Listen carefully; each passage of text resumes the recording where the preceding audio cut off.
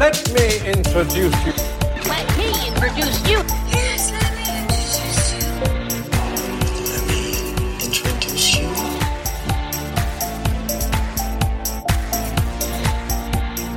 All right, welcome back to Let Me Introduce You, a film and friends podcast. If this is your first time here, first, thank you. Here's our deal. We are three best friends who met in film school 20 years ago, who have so much in common, except our taste in film. So every episode, we find a film or a movie, and yes, they're different, that we introduce to each other. At least one of us has to have not seen it, and then we break it down, give our hot takes, our reactions, and, you know, when we're feeling up to it, provide a little history about it. My name is Ashley, but I am not the only one who is here. I am with the illustrious? Yeah, I'm going to go with illustrious today. The illustrious Katie. Ooh, I was like, it could be Graham or me. Who could it Oh be? my god, I wanted to be illustrious. I'll take it. Hi, I'm Katie. And you are about to hear the mellifluous tones of our other best friend, Graham. God, I hope that's a good thing. Yes, it's actually it's melodic and beautiful. I feel like it's soothing. And I learned it from the Drew Barrymore film Never Been Kissed. So, movies, not just a visual medium. So yes, this week, or I should say this episode, we have something very special, a couple of firsts, which, you know, as you get older, it is more rare to experience firsts and brings back that childlike sense of wonder. This week, our film is both the first full-length animated feature that we have watched together. Shocking. And it is the first time we have ever watched a film in the same place at the same time. Oh, that's true.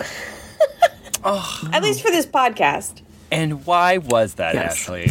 And why was that? Well, the theme that we're working on right now is thanks to the newest addition to this best friend trio, the most junior, and that is Katie's amazing, wonderful little baby who Graham affectionately coined as Lady V. Our theme is Films for Vanna. Yay! So this week we are talking about 1977's animated version of The Hobbit. The Hobbit. Is Bilbo here?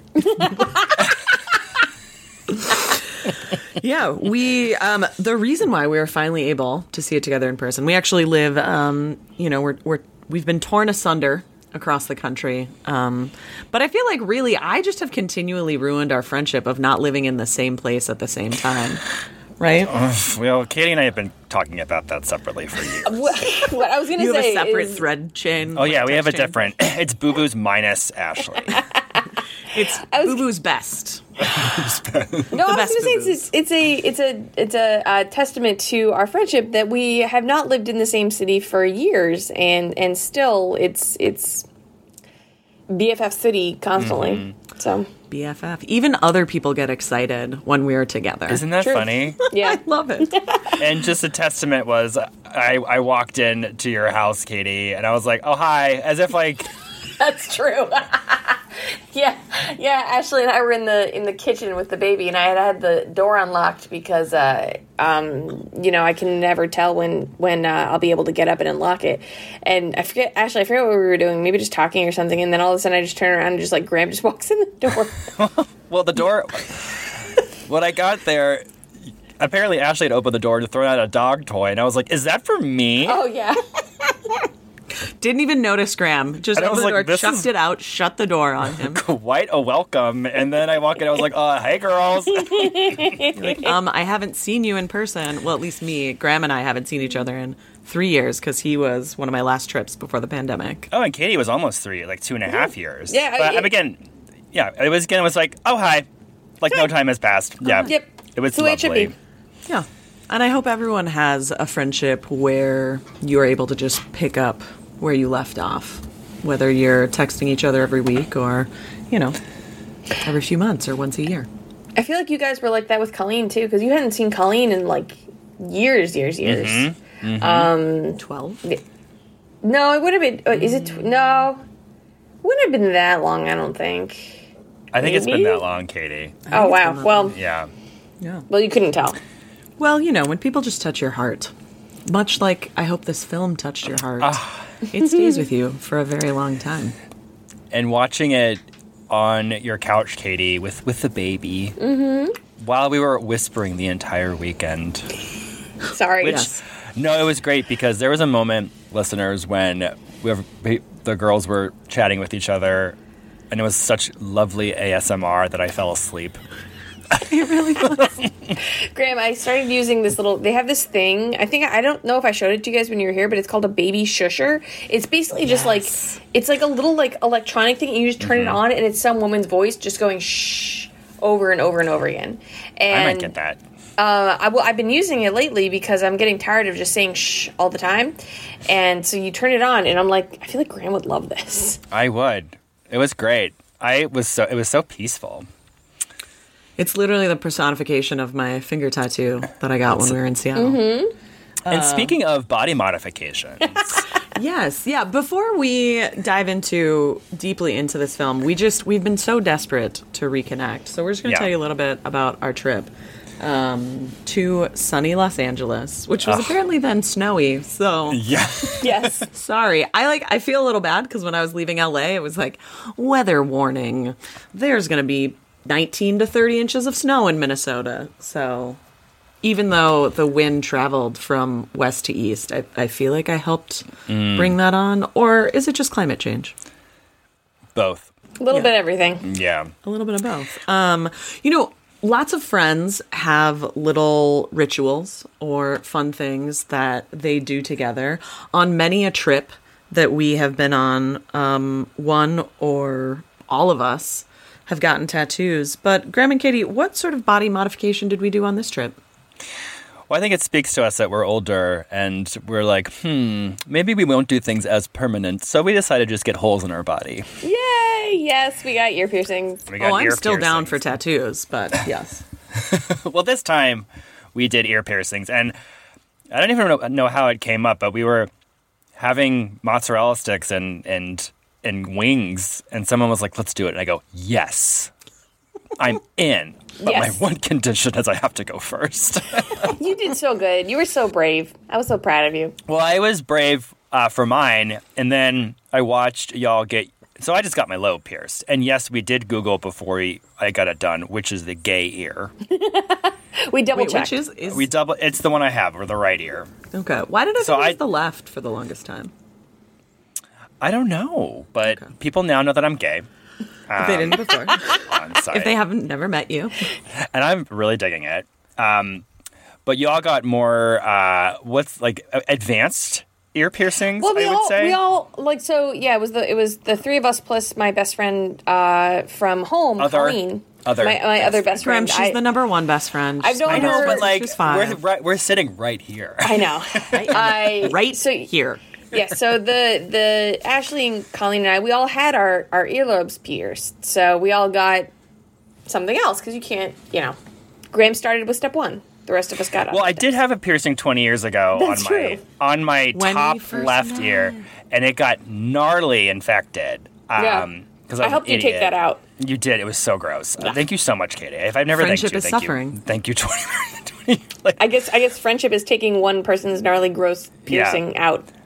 But So, when I got you're mine welcome. done, I was like, okay, yeah, I look amazing. I look so good.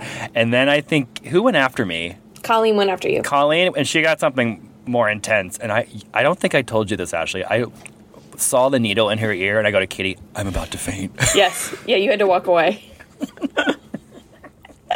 Meanwhile, I'm So- just there being just like stoic, just like, Yeah. it's going to be fine. Yeah. And started to get mildly nervous. And I was like, Actually, don't show anyone.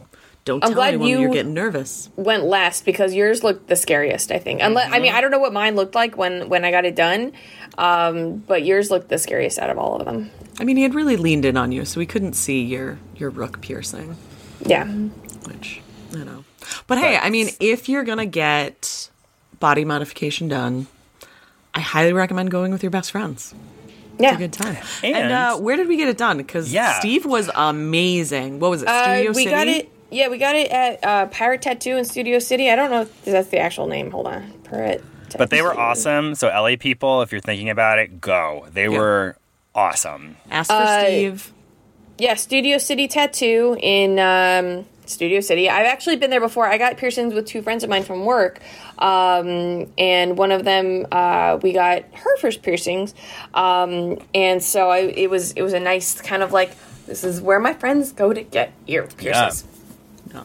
But Steve super friendly staff. Steve was great. The whole staff was awesome. So yeah, strong. Nice. This isn't an ad. This is a recommendation. Yes. No, but we will take paid advertisers. We're really still trying to get that Tushy advertisement. Yeah. Which I feel bad. We failed over the weekend. Graham and I were like, we need to install Katie's bidet.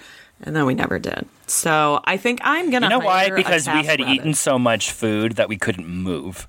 Yeah, we did eat a lot of really delicious LA food. Benihana. Yeah. There's also, a baby to take care of, so. Yeah, and to sniff a baby head.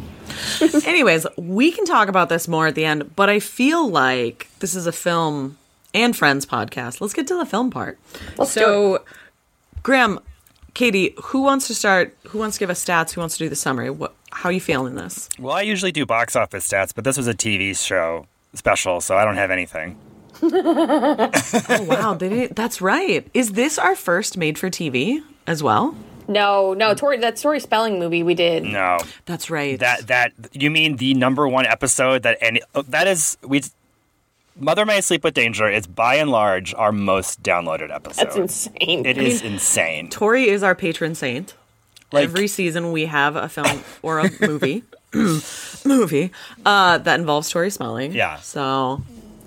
But no, yeah, it aired on, I think, NBC in 1977, so that's all I got. Yeah, but then when I was doing my research after I woke up from my nap today, because old people need naps, and so do young babies. We have so much in common. Oh my gosh. It was originally Except NBC. our taste in movie. Yeah. Sorry, I had to. It went to CBS, but then we actually all streamed this together on HBO Max. Mm-hmm. Graham, it cost $3 million to make this movie. Do you know how much it cost, or can you give us any stats on the live action Hobbit to just give us a little cross reference? So $3 million in like $1977 is like what? Maybe $30 million today? Let's see. Sure. That math sounds like it's mathing. I'm going to usinflationcalculator.com. That is not an ad. I was hoping it was like .biz or .net. I always think .biz is so funny. It's $15 million. Ooh. So, okay. In the Hobbit Unexpected Journey, at least, that was a budget of $200 to $300 million. And this, we'll get to it. Withhold my opinions. Yes. Okay. Well, Katie, you were the only one who hadn't seen this, correct? Yes. Yeah, this was my first time seeing this. Let us introduce this to Katie, and let Katie introduce you to the summary of the 1977 animated version of The Hobbit. That was really good. So I usually, I usually try to pride myself on my preparation, but since having a small, tiny human, I've not been able to do as much preparation. So my plan is, and also we watched this, a week ago? Yes. So that plus I may have been like dozing off a little bit.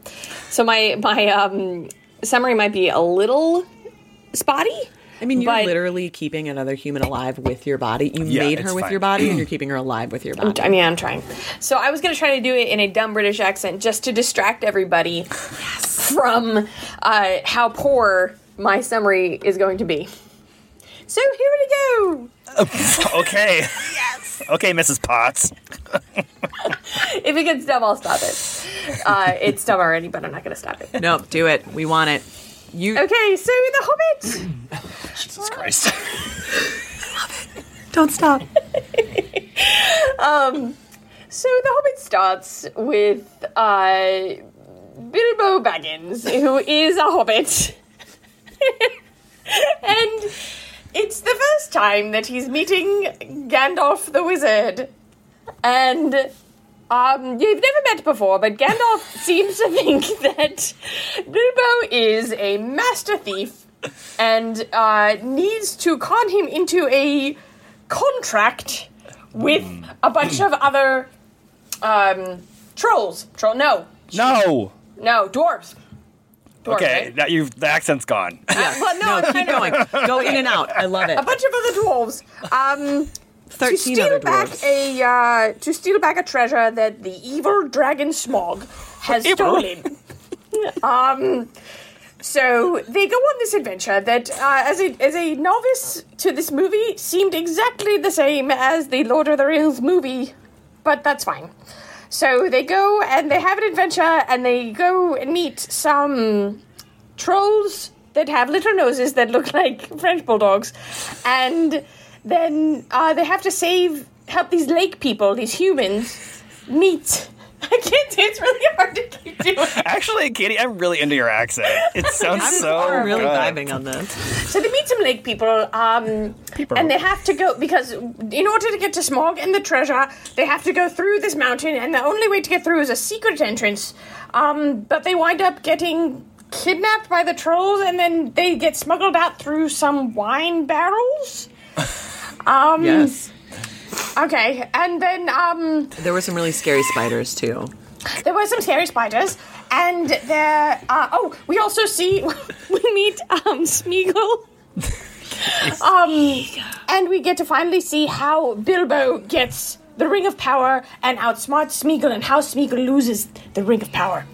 And then at the end, they meet Smog, who looks like a giant cat on a dragon's body, and they get the treasure and go back to the Shire at the end. What? Okay, so a couple comments. I'm sorry. Yes, I love how your British accent is a 90-year-old, is the queen. It's that. I can do other British accents. It's just. But I love that you one. also, why British? I don't know. Because Tolkien, wasn't the dude British? He was British, right? I mean, yeah. Him and C.S. Lewis, they were like frenzies. Hey, you did mostly caught it. You got some of the most of the trolls and the elves and the ogres. elves, You got them all mixed up. Okay, But- whatever. I mean, it's hard. It is a 77-minute long movie. Which one are we calling this? I think it's a television special. Television special works. It moves along at a very fast clip. So it is bang, bang, bang. So to miss a few things, that's okay. Okay, good. Yeah, I'm sorry. Because it honestly, it felt like I was watching The Lord of the Rings, because I'm like, you have there's a group of people who, create a bond to have a hero's journey and have a mission. And then they run into some. They have to go through like the mines of Moria, which I'm sure they're called something else in this movie. And then they have to fight some goblins, and there's Smeagol's got the ring, and only a Hobbit can save everybody, and they have a tenuous partnership with humans. It felt like I never read any of the books. I've only seen the Lord of the Rings trilogy movies. So it felt like I was like, this feels like, did Tolkien, like, again, I've never read the book, but I'm like, did Tolkien just, like, make a Cliff Notes version of his first trilogy and call it The Hobbit? I don't know. The Hobbit was the first book, so if anything, he wrote it and was like, hey, guys, you know what? Let's expand on this. So then in some of the articles that I read, it's like The Hobbit became the default prequel. But you would think I should remember more, because I didn't read The Hobbit until I was in graduate school and had to take a course on it. But friends of the pod know that my memory is shit. So It's true. just join us in the crap memory, in our fully referential memory. So, the whole theme of these few episodes is, films for Vanna. What are things that we would want to introduce to Vanna? So, Katie, can you remind us about your choice, our one of our recent episodes? Which one Yes. did you? So for my daughter Vanderlyle, I introduced her to Mouse Hunt, and much like The Hobbit, she slept through the whole thing. So it was good. Yeah. Solid win. you know, I don't know, like, this is not emblematic of my childhood, so, like, this being my pick, this wasn't where I was like, oh my god, she has to watch this, or it's not a real childhood. It was the first movie as a kid that I remember that scared the shit out of me. Really? It same. Was terrifying. There was, we were kids born in the 80s, grew up in the 90s. I think I watched this for the first time when I was like 6. So you're trying to terrify my infant daughter? Thank you. I'm trying to correlate to the horror that you are going to introduce her to and Thanks. just Thank you. prepare her. I also wonder, because the illustration, like, animation style now is so wildly different from even what happened in the 90s or even 15 years ago. I don't even know if it's going to be that scary to her, but this movie terrified me as a child. Like, a lot of the sound effects were very specific, but it was like, I have a very clear memory. We are at our house in Eden Prairie. We first lived in Minneapolis, moved to Eden Prairie. We had this TV that was wooden, right? Like, it had a wooden frame and these wooden doors, which, like, never got shut. And I very distinctly remember, I believe we watched it on VHS, because, again, 80s and 90s. And I remember seeing the spiders and the, like, high-pitched sound effect, and I was terrified. I did not want to rewatch it for a very long time. But when we said Film Savannah, first thing that popped into my head. I was like, oh my god, we got to watch this. And honestly, I feel like kind of a good pick because it was produced by Rankin Bass. So, Grim, can you, for viewers who are uninitiated, can you share a little bit more? Because I feel like, even though none of us are Rankin Bass experts, I felt like you were able to rattle off a few of the ones that we knew as kids. I mean, especially them over the Christmas holidays with Rudolph the Red-Nosed Reindeer, Frosty the Snowman, The Easter Bunny is Coming to Town. They did a lot of stop-motion animation in the 60s and 70s, and they also delved into animation as well. There was, of course, The Hobbit, and they followed it up with The Return of the King a couple years later. One of their major, I don't know if, Katie, you've seen this. Ashley, before this, said she hadn't heard of it, but The Last Unicorn, they did that as well, which is crazy scary and crazy good. I've heard about it. I've never seen it, though. From 1982. Definitely recommend that one. So, and there's another. They also did another one of their later ones was The Stingiest Man in Town, which they all have similar animation style in this. Part of their crew that worked on The Hobbit ended up going on to form Studio Ghibli, or being part of, like, Studio Ghibli. Yes. So, that's cool. So most of this was done by Toycraft, which was a Japanese company. So, like, Rankin Bass would kind of outsource, so to speak, a lot of their, quote, like, lower budget animation. And yeah, a lot of the, like, when Toycraft dissolved, 3 of them went on, including Miyazaki, went on to form Studio Ghibli, which definitely shows up in this film. I feel like when you look at Smeagol, total Studio Ghibli vibes. You're right. Yeah. Yeah, those big eyes, yeah. And I think with a lot of their stuff, I harken back to what, like, Jim Henson said about, like, fear and scare. Like, being scared is okay when you're a kid, and teaching kids, like, that fear is real is important. And with scenes in The Hobbit, and I remember vividly in Return of the King when Smeagol bites off Frodo's finger, like, that was terrifying. Last Unicorn has a lot of scary stuff in it. Like, there was a lot of, really frightening imagery in some of their work. I mean, granted, even going back to some of the villains in Rudolph Shiny New Year, like, there's some scary villains in that. So, I kind of appreciate that darkness that was in the children's programming back then. Katie, other than feeling sleepy, because I want to get back, so I was talking about programming for children, because we do have what I would like to call a resident expert. What were your impressions of it as the person who had not seen it? I liked it. I like the animation style. I like, that the story, of course, like I said, it felt like I was just watching, like, a Cliff Notes version of Lord of the Rings, with some of the, this is going to sound like a criticism, but it felt like some of the heart was taken out of it. That's legit. You know, the heart and the friendship and the bond.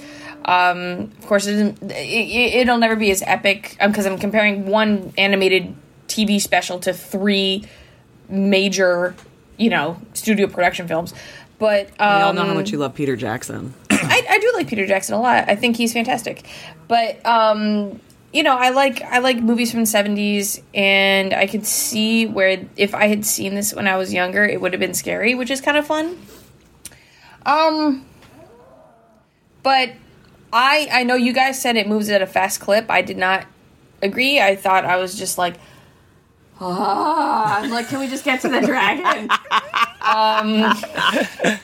And in each of the scenes, nothing. The best one to me was the scene with Gollum, because I was, I was always interested in knowing how he got the ring from Smeagol. And I like things with riddles because I like to see if I can figure it out first. Which I think I got like 2 of them in my head. But I liked that part a lot. But oh shoot, it's bringing up this memory right now where I'm like, I'm gonna have to look up the animation style reminds me of something else. I'm gonna have to look it up. I liked it a lot.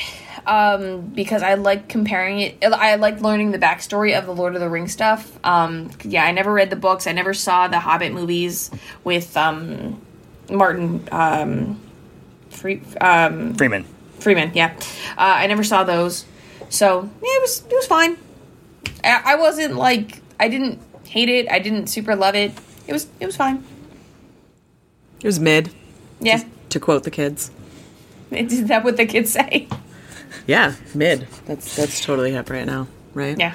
This is where my nibblings are going to listen to this and go, "You are so cringy." It's easy. Chuggy. You're so Chuggy. So cringe. Graham, what were your impressions on watching it for a second time, an additional time? Yes, I think I saw it at 6 as well, Ashley, and many sequences in this when I watched it. I watched it a lot when I was a kid. Even though it scared me a lot. And the scene especially that scared me was the Gollum scene, because it is just from the pace of the rest of the movie really takes its time to breathe in that sequence, whereas in the other sequences it's like, okay, first the trolls, now we're caught in a tree, now we're with the goblins. It's just, but it allowed it to actually play out a bit more, and I think the animation style of Smeagol scared the crap out of me. The voice work of that, I have to look up who did the voice work, but was creepy and great. So that scene made me, what? Apparently, it was this actor named Brother Theodore, and I guess he worked at Stanford also as a janitor, where apparently he demonstrated his prowess at chess by beating 30 professors simultaneously. What? Nerd. According to Wikipedia. How Nerd. do you, I can't even play a game of chess, let alone 30, and beat all of them. That kind of a mind. Wow. Sounds like a real nerd. I mean, but anyway, sorry to cut you off. But watching it again, I mean, it was fun. I thought that some sequences were longer in my memory. Like I thought the sequence with Smaug was much longer from when I saw it when I was a kid, but it was really, really brief. And the fact that it's tethered to, I guess it was primetime TV, they had to cut so much out that, I mean, a lot of the major story is, because it goes from one thing to the next, Katie, to your point, there's not a lot of heart in it. You don't really get to know any of the dwarves with the exception of Thorin, and you only get to know who he is, at the very end as he's dying. So, but again, I thought the musics were bops. Yeah, can we also talk about how I chose a musical but didn't realize it? Did not remember the music part. Well, and the not music, musical, but music. I mean, the lyrics are taken from the book. But try and tell me that Down to Godland Town isn't something you want to hear at the club. Come on. Says the man who listened to the entire soundtrack before we watched the film. You want something to pull your heartstrings? Look up The Greatest Adventure YouTube and read the comments of people being like, this song whenever I'm feeling low. Is what lies ahead. It's just, and the music comes in so randomly in points too that it got to be really funny. You've got to have that push-pull, that relief with the terror, you know? So I have a lot of experience with The Hobbit. I read the book growing up. I was obsessed with all things Lord of the Rings. And I've seen all three of the Peter Jackson Hobbit movies. Oh. Three. Like, y'all, can we all agree that The Hobbit did not need to be made into 3 full-length live action films? Maybe two. Oh yeah, duology, totally. And the one thing that those versions have over this version is, in the Peter Jackson version, the dwarves are fuckable. That is why we watched the children's version. There are some hot dwarf. I don't even know if they're technically dwarves, but like there are some sexy ass dwarves. There's like a love story between one of them and like a lady. Thorin is hot. Like, you had to put something in there. You got to give me some eye candy, babe. And for 9 hours, yum. Some of them were so sexy. So I didn't want to fuck any of these dwarves. That was actually the audience feedback. When they did screen tests, they were like, "Could you make someone more fuckable?" Anytime I enter, like, what? How soon did these come out in relation to Game of Thrones? Like, listen, Game of Thrones is fuckable fantasy. We just need a little more fuckable fantasy with The Hobbit. Gimli, get in me, Gimli. I think that was a sexy one in it. I can't remember. Get in me, Gimli. Get in me, Gimli. Oh my god. At least it was Get in me, Gollum. I hope that's a sexy one, because if it's not, then I'm going to feel weird looking at it. I don't even want to look it up. Gimli's the one that's in the first Lord of the Rings trilogy. Okay, I don't want to fuck Gimli. Dory? Late. Wrong children's movie. So, I mean, there are definitely sequences. My dad and I would go see all those movies because they always came out around Christmas. And I remember we went and saw the first Hobbit. We're like, okay, yeah, it's fine. Desolation of Smog was number 2, and that was good. That was really good. The third one, The Battle of Five Armies, we're like, okay, we're done. And that's one that I've never revisited because it was just so boring. How long are those movies? Over 2 hours. The first one's nearly 3.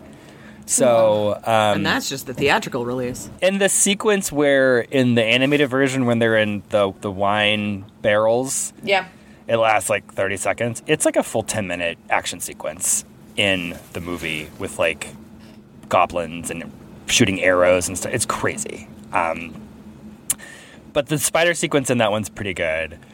And how does the fearfulness of watching it as a child to what you saw as an adult compare and contrast, please? Well, I mean, from our arachnophobia episode, y'all know how I feel about spiders. It's very true. And especially if they talk. I want to hear your thoughts.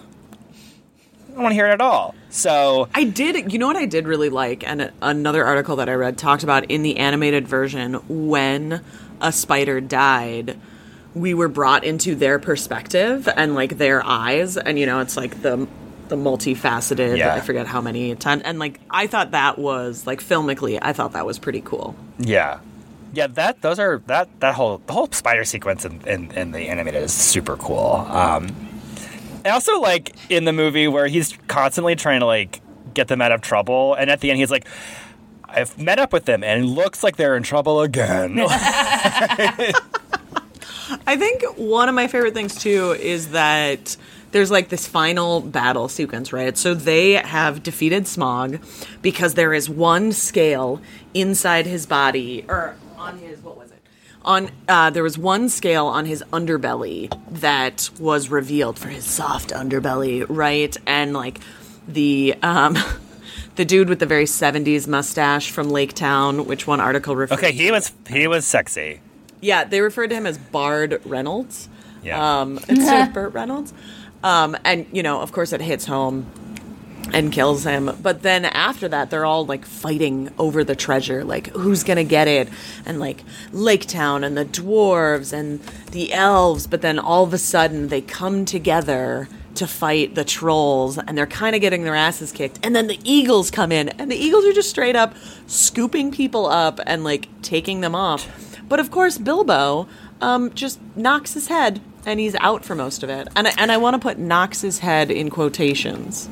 Well, let me just say a quick thing about that. So in this version, he hides. Yeah, wait, I thought he was like a little coward. He puts the ring on to make himself invisible. Yeah. And he claims, "Oh, I got hit in my head because." But there's a reason behind that. Why they did that? Because in the book, it was because he got his head hurt. He got hit on the head and whatever. So this was post Vietnam War, and there was still a lot of anti-war feelings in the country. So they were making a stand saying, by Bilbo being like, none of this is all stupid. Why are we doing this? There's no sense in doing all of this. So that was the reason behind that. Yeah, because throughout, Bilbo was saying, like, there's so much treasure. Why can't we share and divide it? And the dwarves were like, no, it's ours. And Lake Town wanted to, rebuild their town that got decimated by taking out Smaug and then Smaug falling on it. Yeah. The dwarves are bastards. Dwarves. They're Sons of unfuckable bitches. bastards. I mean, I would hope in an animated version that they would be unfuckable, especially when it's made for children. Yeah. Because I just, Okay, Excuse me, wait. then you have not seen a fair amount of any Disney movie. Okay, because we can do a full 3 hours on sexy animated creatures. Correct. Mr. Robin Hood. Oh my god. Fox Robin Hood. Fox Robin Hood. Graham, tell us about Fox Robin Hood for the uninitiated. Can you remind us what you felt about Fox Robin Hood? I just said he's sexy as fuck. He is. I'm saying so many curse words on this. Wasn't he one of drunk are your you? first crushes? He was a crush of mine, and the voice of him was gay. Yep. Well, there you go. He's wonderful. Yeah, he's sexy. We all agree on that. I mean, yes. Who doesn't? Okay, Katie, thank you. Yeah, he just had that please. swag, that swagger, that charisma. There's tons of sexy animated people and animals. Who are your favorites? Sexy animals. Huh. Don't even pretend No, I'm sure I mean, there Robin- you are. haven't. I just that you haven't thought about. He's suave. He is charming. I always liked Aladdin. You know what? Aladdin. Yeah, but Aladdin is a human being. You know what? I'm sorry. I didn't realize it had to be. Oh, he's not wearing a shirt. He is sexy.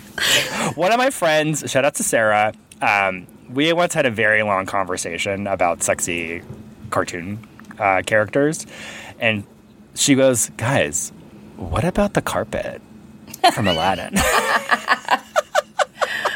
You know what I loved? Like, one of the earliest animated movies that wasn't in the, like, hardcore Disney, how do you say that word? Oeuvre or whatever.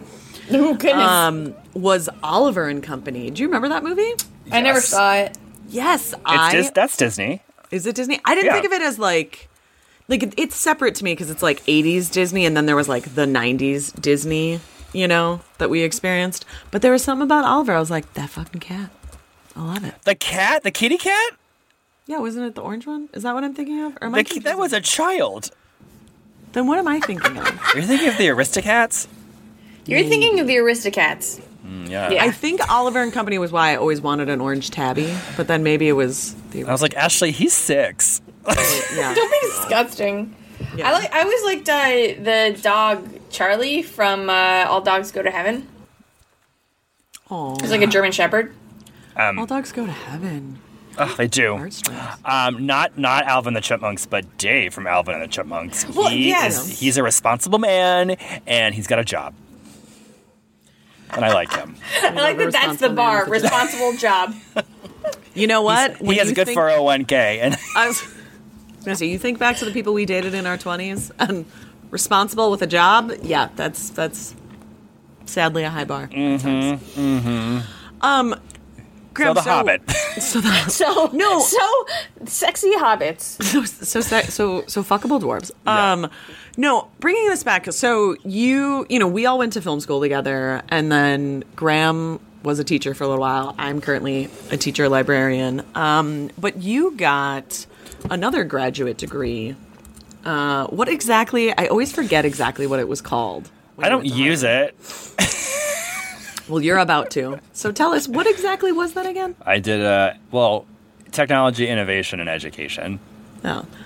But what I think was interesting, because you and I talked about how you studied like Sesame Street, right? And talking about different characters. And so you were talking earlier about Jim Henson and kids needing to experience fear. And I'm just wondering if there's like other stuff that was brought, like the connections that you can make from like the studying you did to what is going on with this to be specifically made for children. Because it is painted with very broad strokes, which I think now is kind of like, I think that's changed a bit. I think in the past people thought that kids couldn't handle nuance. And I think we really underestimate children a lot. I think a lot of adults underestimate the capacity of kids. But I'm wondering if there was anything else that kind of stood out to you having that background and that like study. Oh, I'm not watching a lot of children's programming these days to make like a guess of what's going on. It does seem to me that we are shielding kids from a lot of darkness out there, which I mean, I guess, like, Katie, how are you going to be comfortable showing Vanna a lot of like scary things, or do you want like what's the bar? I don't mind. I'm gonna follow her a lot of the time. You know, what she's comfortable with, what she wants to watch, which, you know, and I know kids can't always regulate. Like, they might say they're ready for something and then be super terrified about it. But I mean, a lot of that's how you learn, or you get interested in stuff. Like, I scared the crap out of myself when I was younger because I read too many like real ghost books, and I thought that like I read about the same ghost in like 3 different books in like 5th grade, and I'm like, this one has to be real because she's in 3 different books. But you know, it's gonna be a level of like you know, violence, and like making sure like there's not too much violence, making sure the sex is like, I'm not too worried. I'm not too worried about the sex level because a lot of the times, you know, there's only so much that people can get or understand. But I probably just follow the same like parameters that I had, which was a pretty lax. Now I'm not going to be too like overly zealous about it. Yeah, and I think when you're young and you watch something that scares you, or watch something, because like we all can recall, like Ashley, you and I remember being scared by this 33 years ago. And it's like almost like you're preparing yourself for how to feel, or protecting yourself if you were to encounter something that would scare you. So I think that's why it was important, especially in Jim Henson's idea, to show things that were scary. Like, for example, Labyrinth and Dark Crystal. Dark Crystal had some legitimately frightening things in it. And because you guys haven't watched that, right? No. I've still never seen Dark Crystal, Like, but we did almost talk about watching Labyrinth last night. But there's like legitimate frightening things in there to show like kids, like not everything is like rosy out there. It's good to have your Care Bears, I guess, and your Smurfs, but also, you know, prepare yourself for kind of the world and the way it is. And I think that's why. Oh, sorry. Go ahead. I was trying to think of like things that I remember watching that scared me as a kid, like around the same age that you and Ash got scared about this. And the only like 2 things I can think of were both not for children. What were they? I saw Nightmare on Elm Street when I was about 5 or 6 years old. It was on TV. And I don't think my mom knew we were watching it. It was in the basement of our old house. And there's that scene. Have you guys? Well, whatever. Spoiler to people who haven't seen it. There's a scene. It's been where, 30 plus years. Yeah. Almost 40. Nancy falls asleep in the bathtub, and Freddie drags her underneath, and that scared me so much that as a kid I remember refusing to take a bath because I was so scared Freddie was going to pull me under. So there's that one, and then do you guys remember the movie Little Monsters with Howie Mandel? That movie's scary. This movie scared the crap out of me. It scared me. Yeah, I hated that. And then the last one was E.T. You are scared of E.T. I hate E.T. I hate E.T. Wait, why do I not remember why you hate E.T.? I just don't like it. He's scary. At the end, when he's white, I got so scared as a kid. I refused to watch it. Don't like it. I know, but Oh, I was just going to say you're scared of white people. Yeah, legit. Sure. Okay. Well, and like I was terrified of Jaws growing up. Yeah. And like, okay, privilege. I had a pool in my backyard, and I would be like, oh my god, there's a shark in my pool. Like I was like, Dad, you can't leave me. Mom and Dad, you can't. You always have to make sure that no shark is trying to get me. And they're like, Graham.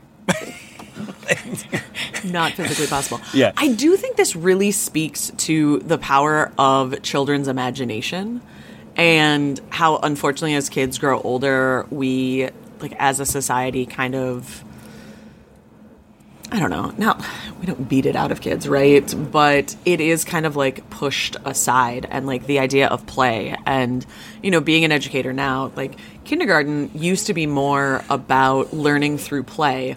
And now it has become so much more formalized of like, you need to be reading at this level by the end of this grade and all this stuff. And really, it's not having, I personally think, and I've talked with other educators, it's not having as great of effect on kids. Like learning through play, learning socialization, how to hang out, and like having an imagination. Like as a librarian, I love having kids experience different things through literature or through media because it's not possible for us to experience everything on our own, especially when it comes to fantastical worlds and things like that. And so I think film and TV and movies and, you know, webisodes and animation and everything else, like it provides such a beautiful opportunity to introduce things to kids and to also essentially experience fear in a safer environment, right? Especially for something so fantastical.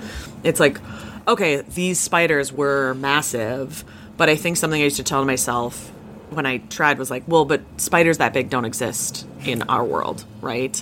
They Don't they? You shut your goddamn mouth, okay? Well, we're not living in those places, you know? True. They don't exist in Minnesota. Does that make you feel better? A little bit, but now I'm like still looking behind my back where I'm like, is there something behind me? Stop it. But I think it is really important because as much as we want to protect and keep kids safe, and that is really important. I say to my students, like, we all need to be safe first before we can have fun and do everything else. We shouldn't shelter them to the point where they never experience anything else. I think it is the job of grown-ups to help introduce in small doses and in developmentally appropriate ways for kids to experience and process other emotions so that they're not caught unaware. That they're not suddenly like having these big emotions and they don't know how to process it, or someone's just trying to tamp it down instead of saying like, yeah, that was what made that feel scary, you know, and also breaking apart the fear of saying like, and why would this not be true? It's kind of like a lot of cognitive behavioral therapy. Like you spiral through like, well, would that really happen? What would have to happen? What are all the little pieces for this to actually exist, right? I mean, I wonder if, like, again, I don't watch children's programming right now quite yet, but I wonder if the things are as intense. I know, it's coming. I wonder if the feelings are as... Bluey, yes. Oh my Is God, it? Bluey's Because my favorite movie as a kid was Neverending Story, and of course, many people know that the most intense scene in that movie is when Artex dies in the swamps of sadness. So it's such a sad. What an interesting metaphor. It's such well, of course. It's such a sad scene. It's so intense. I wonder if that is still prevalent today, and like what my daughter and what other like children who are born today, what that movie will be for them. Yeah. And that's also interesting to me too, because we've talked about it on our podcast before about the way that media is now accessible and distributed is, for lack of a better word, like a bit more decentralized, right? We had specific TV channels, like cable kind of exploded a lot more in the 90s, but there was still going to the theater. There was a bit more of that seemingly similar cultural zeitgeist, whatever fancy words you want to toss in there. But now with so many different streaming services, and it's so much easier to connect with different things globally. Like I had no idea about Studio Ghibli until I was an adult, right? Whereas now it's like, oh yeah, I can do this and I can do that and I can look this up. And I do wonder what is going to be kids' sense of time and place when you have access to so many things that have been published over decades. Yeah, it's because like there was breathing room for these movies to like have a shelf life back in the day, and now it's there's just so much content that nothing is able to like hit the way that it used to. They don't have that, like, I mean, so much of, especially like all three of us, but a lot of I've heard you and Ashley and you and Graham say this a lot, that you guys watch something because it was on repeat on cable. You didn't really have a choice, you know? Now that people have a choice, like, I don't know if you're going to get those same, like, sleeper hits, or you're going to get that same, like, oh, it was saved by whatever, because there's nothing forcing you to watch it. Yeah, like, I only had so many choices, right? Like, that's why I loved Clue as a kid, because it was on every day. Yeah, it was on. It was just like, oh, I can watch it, you know, or, oh, I, quote, discovered this, right? It was separate from what my older brothers had been watching and introduced to me.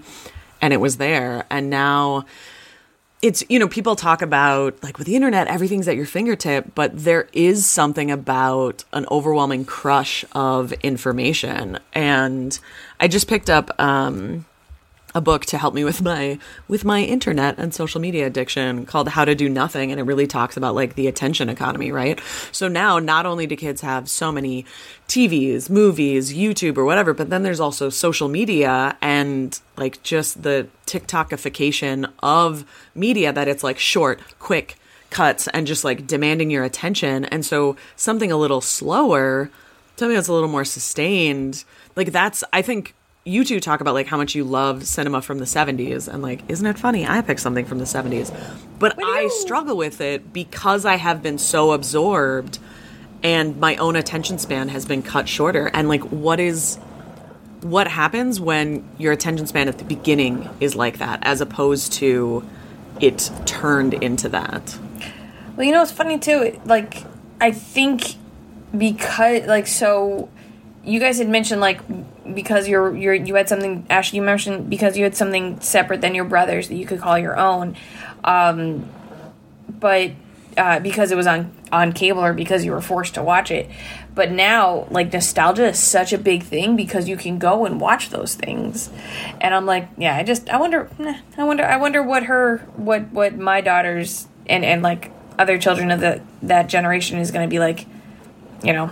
What their things will be, what their attention span is going to be, what their, you know, the thing that's going to have scared her. Yeah. So, And, like, how they connect in their different fandoms. Like, I feel like now with message boards, or I don't know, people still use message boards anymore. Maybe that was 10, 15 years ago. But just the different ways that you can connect over the things that you like. Last night, my nibbling stayed over, and they really love Over the Garden Wall, which Eli wants to pitch to both of you that we should watch for this podcast. Never seen it, and so classify it. Okay, so it can work.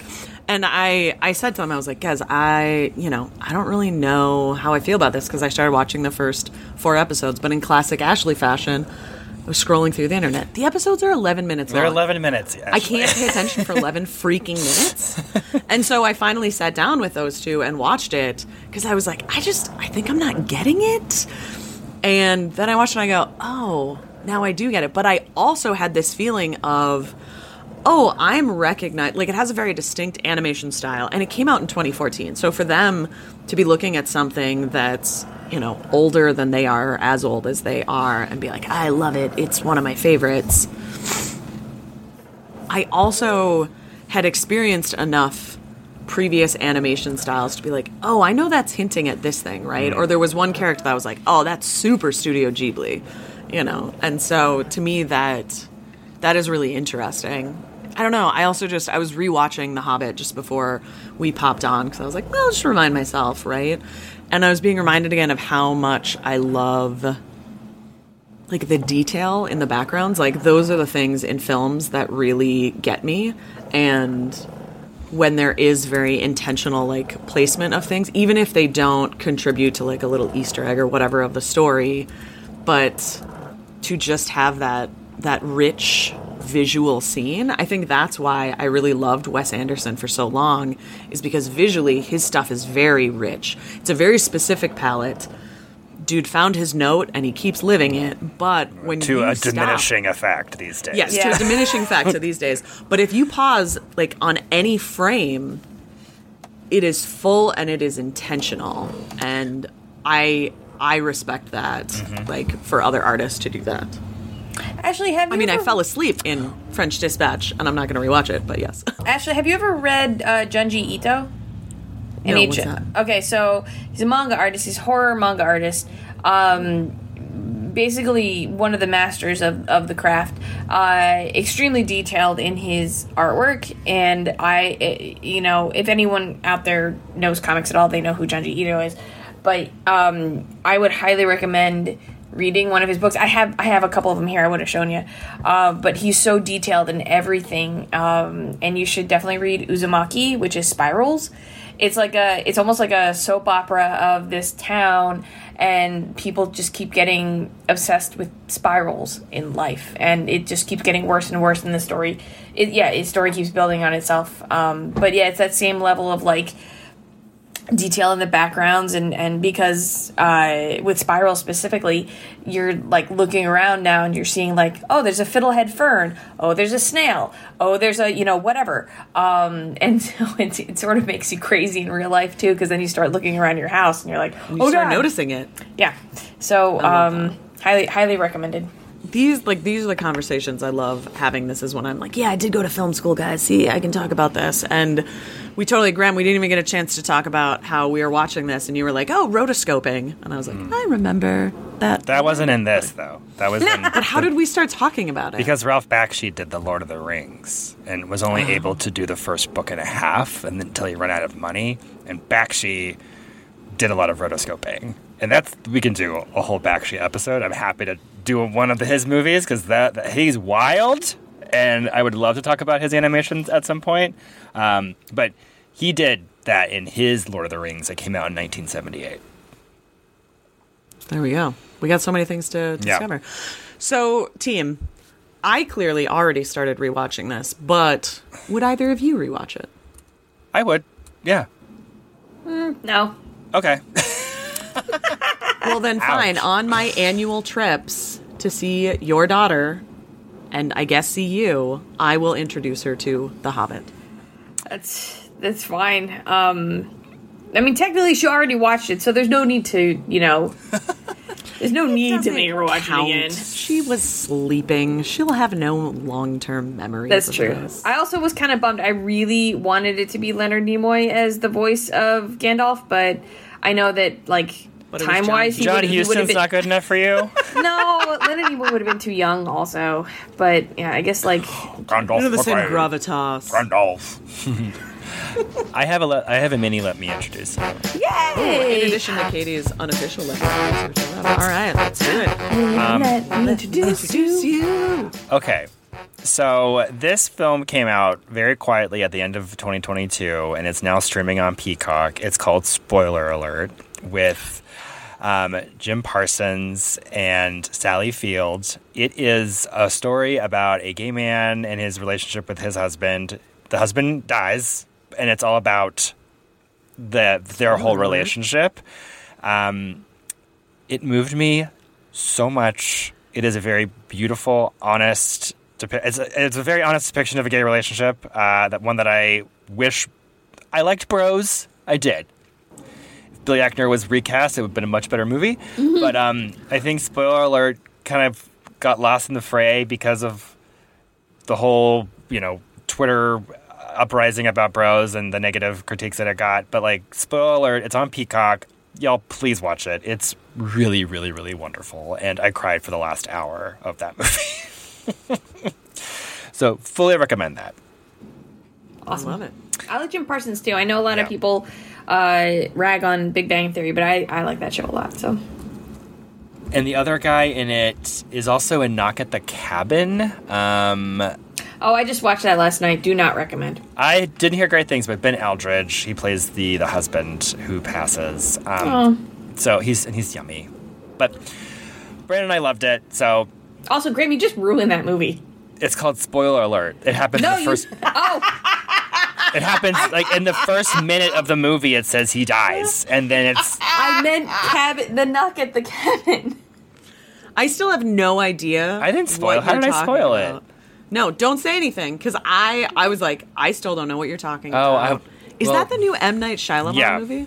Okay. Shyamalan, yeah. Shyamalan? Okay. Shyamalan? Yeah, Shyamalan? not Sorry, good. Emily. Do not recommend that. Okay. Well, I'll introduce the next week's episode. Okay. Yeah, what is coming up? Well, okay, so we did record my episode of the No Mobile, but two things. One, I had major audio issues and connectivity issues to the internet, and I was very frazzled. And we had a screaming baby in the background. It was just like, you know what? We want to bring you good content, so we're not going to release that episode. So we're redoing Maybe we need it. to go deep into the archives. Yeah, we will. We're redoing it. I know that Ashley has seen this movie because we saw it together. My God. Graham, I don't know what you're talking about. I And discovered it myself. So to complete our Movies for Vanna, I don't know what Katie's going to think about. And I'm so excited. We are going to the 1970s, Katie. Oh, going back to the 70s. I mean, You're you've going- talked about this movie for a long time. We're going back to the 70s. the majority of our friendship. We are doing the wonderfully bizarre musical, kind of. It is a musical called Yes. Bugsy Malone, directed by Alan Parker, starring Scott Baio, but also Jodie Foster. And it is a screwball gangster musical comedy where every single role is played by someone under the age of 14. And they're all playing adult characters. And all the singing is done by adults. So the kids are lip syncing. And weird. it's Paul Williams' voice. Bizarre movie. Can't wait to revisit it. And we'll tell the story about how we found out about it, Ashley, next time we meet. But It's so weird. warning you, Katie, it's a musical. It's fine. I don't know what I'm thinking of. I thought Warren Beatty was in this movie. That's Bugsy from 1991. Oh, okay. Then that makes me feel less crazy. Thank you. God. I don't expect Warren Beatty to show up. I'm in this not. movie. I'm not. But yeah, I kept it. I didn't look it up. I know nothing about Bugsy Malone, but I kept thinking, I'm like, oh yeah, that's the Warren Beatty movie. No, this is so much better. I legitimately like this movie. Yeah. Okay. No, Bugsy Malone is fucking fantastic. I loved it so much. Did you buy it? Did I buy it? We'll talk about it next week because Okay. you don't One remember. of us bought it on DVD, but it was a different region, and that's Stop. There's a whole story about it. God. So yeah, No Mobile's that not. story. So no Mobile. Yes, Bugsy Malone. So now we have two. If for anyone counting, we have Two two unreleased episodes. Unreleased episodes that at some point will come out. Maybe a holiday special gift. We'll put them in one ep. We'll just whittle them down. and only one of them was my fault for not editing it. True. But thank you all so much. So fun. Thank you. I'm so excited because I'm also going to rewatch Johnny Dangerously because I feel like that primed me for Bugsy Malone. Yeah. Katie, have you ever seen Johnny Dangerously? No, but I know it's the one with Mr. Bean, right? Amy Heckert. Oh my god. Okay, we are going to do like mafia themed movies, and we're doing it. All right. I mean, we can just continue on. We'll do Johnny Dangerously after Muppet Balloon. Oh my god. Have the Muppets ever done a mafia movie? That would be amazing. There's Dog City. I don't know what that is. It's a special. We'll talk about it. Oh my god, I can't wait. Okay. Thank you guys for joining us. Thank you. Thank Find us on Instagram. Let me intro you pod, and give us 5 stars on Apple. Only 5 stars, even if you hate us, but you don't hate us. You love us. Bye. Bye, bye, bye, bye, bye, bye. Bye.